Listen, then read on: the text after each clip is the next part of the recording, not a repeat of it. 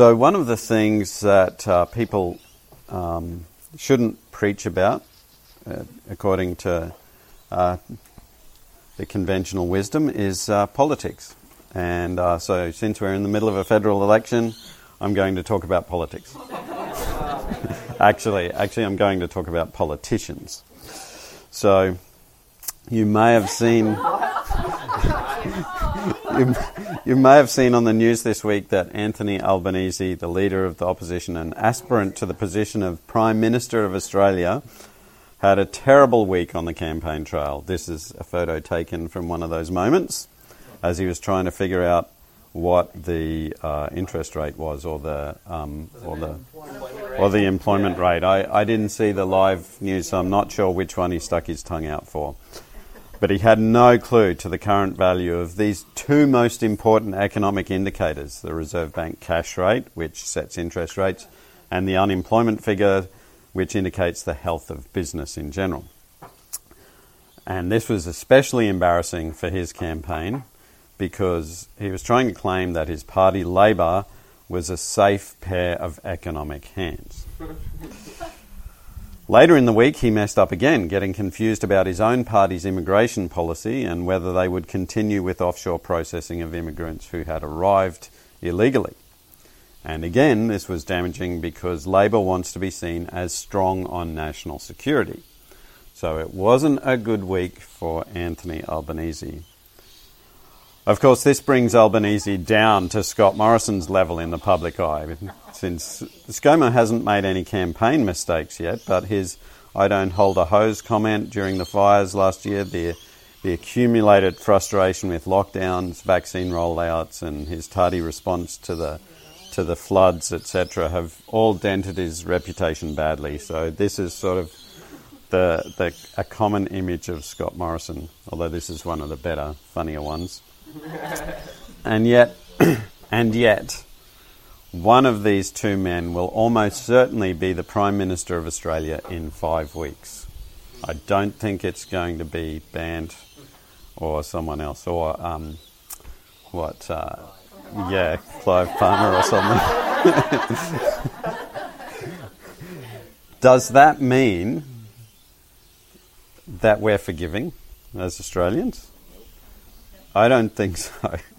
I think it just gives us an opportunity to whinge and complain about our leaders incessantly, right? Now,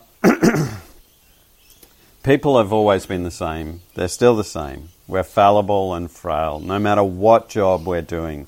And it actually might be hard to credit, but I believe, and I have reason to believe, that our politicians are generally very intelligent, hardworking, responsible, and moral people, despite what the media would like to say. They still make mistakes, and they still occasionally fall into ethical potholes. But of course, that's why we have so many checks and balances in our system of government. Wouldn't it just be wonderful, though, if people could be perfect? Wouldn't that be great? Of course, there's only been one perfect person in the history of the world, and the rest of us are so thoroughly imperfect that even the disciples who spent 3 years living with this perfect man, watching his life, listening to his teaching, still messed up big time. Even Jesus' perfect life wasn't transferable to his followers. Or was it? After his resurrection, Jesus spent, and this is Peter betraying Jesus, in case you're wondering what that picture is. After his resurrection, Jesus spent time meeting with his disciples. That's what we've just read. And there's more accounts in the Gospel of Luke. After a range of encounters, he finally confronts Peter, one of his 3 closest disciples. Peter had been especially confident in his own perfection, promising Jesus during their Last Supper that he would never abandon him. Yet only hours after that, Peter had denied that Jesus was his master, his teacher, 3 times. That makes Anthony Albanese and Scott Morrison look like legends. What a mess Peter was in. He'd been so promising a leader, and now he was a train wreck. Where would Jesus find a replacement? But Jesus didn't find a replacement, did he? In the brief span of 3 simple questions and 3 simple answers, Jesus approves of Peter as a leader in the church. Given how treacherous Peter has just been, how can Jesus do this? Isn't he setting himself up for a royal commission or something? Notice the questions Jesus asks. First, he asks Peter, "Do you love me more than these?" Is Jesus asking if Peter loves him, Jesus, more than Peter loves the other disciples? Or is he asking Peter if Peter loves him, Jesus, more than the other disciples love Jesus? Either question's a bit weird, but remember that Peter had, just days before, said, "Even if all the others reject you, I never will." And then, of course, he'd gone on to reject Jesus. So it would make sense for Jesus to be asking Peter to compare himself to the other disciples again after his failure.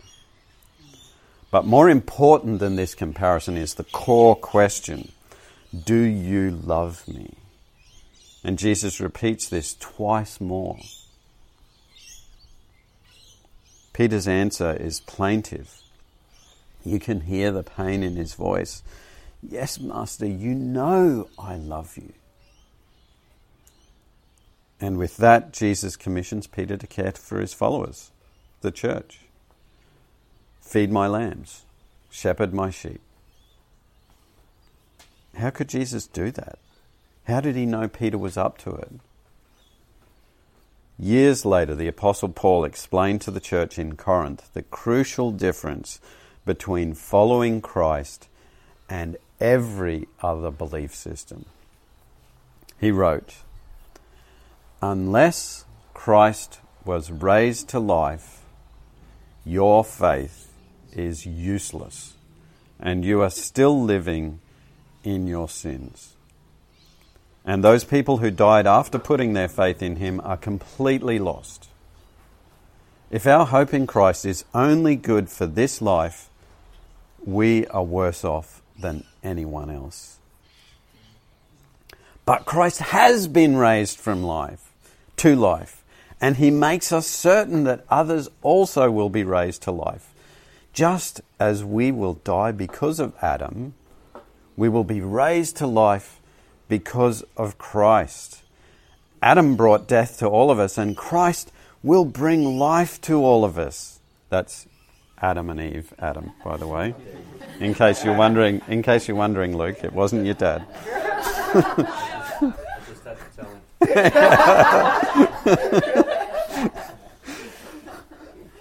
But we must wait our turn. Christ was the first to be raised to life, and his people will be raised to life when he returns, which is why we look forward to his return. You see, Jesus' resurrection is a guarantee, our guarantee, that God can and has given us a new life that can be free from the mistakes and messes of the past, a new life that allows us to care for others in ways that we couldn't do before because we were so selfish. This might sound too good to be true, and the reality is more complex than many would like. Let me explain. When Jesus died on the cross, he died as the God-man, not just an ordinary human being. His death had so much weight that it could cover for many people's deaths. In fact, because Jesus is God and Jesus is infinite, and God is infinite, his death could cover for an infinite number of deaths. So his death was quite extravagant because there's not an infinite number of people. Now, without Jesus' death, we all face death in response to our rebellion against God. That rebellion is a selfishness that doesn't just affect us or the people around us, it actually throws the whole of creation out of whack and ultimately destroys everything, which is why there's such a severe response. Our rebellion is so terrible that our death is the only appropriate response. If we went on living, we'd just make the world worse and worse and worse. But Jesus died in our place, not for himself, because he never rebelled.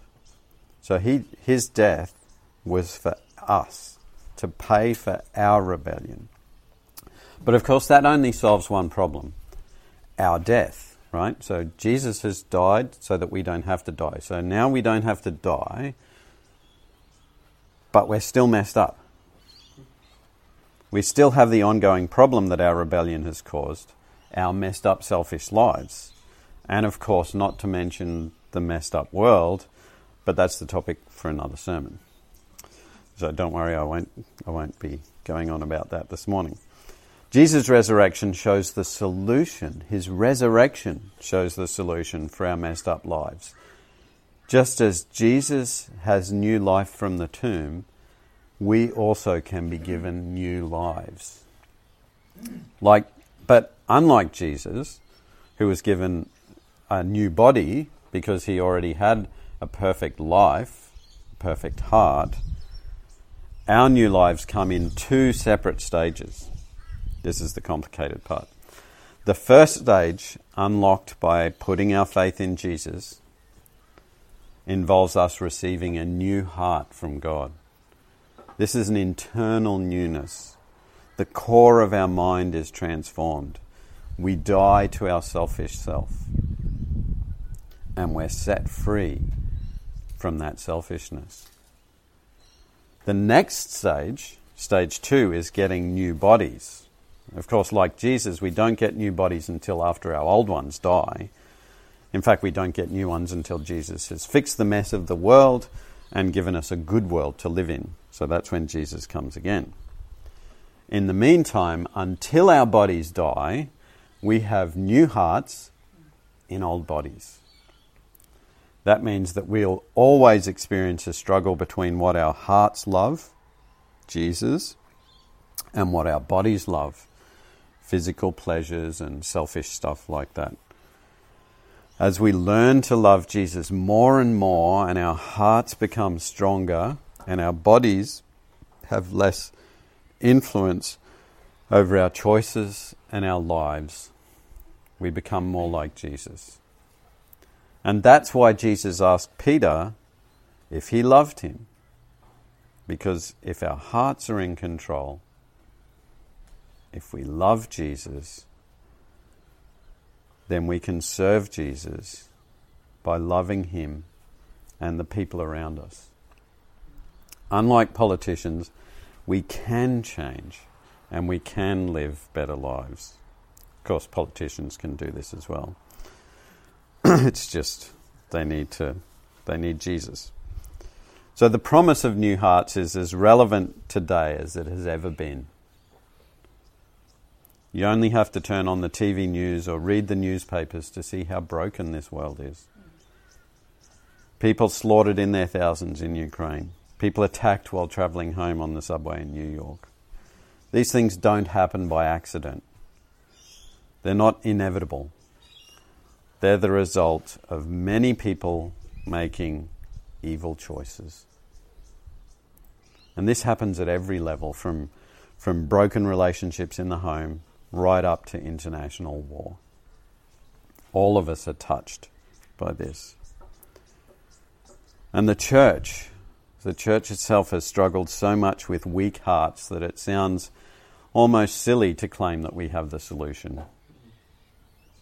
But we do. We do. We just need to give the same answer to the same question as Peter. Do we love Jesus?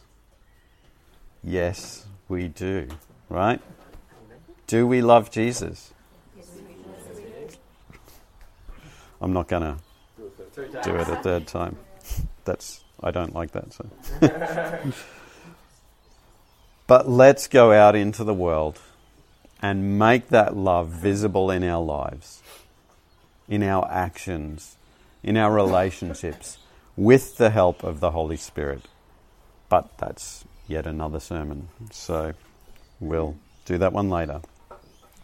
If you want to love like Jesus, if you want to love Jesus like Peter did, and if you want to have a new heart, either come and have a chat to me or chat to anyone here and ask them how to love Jesus and what a difference that makes. Because it does make a difference.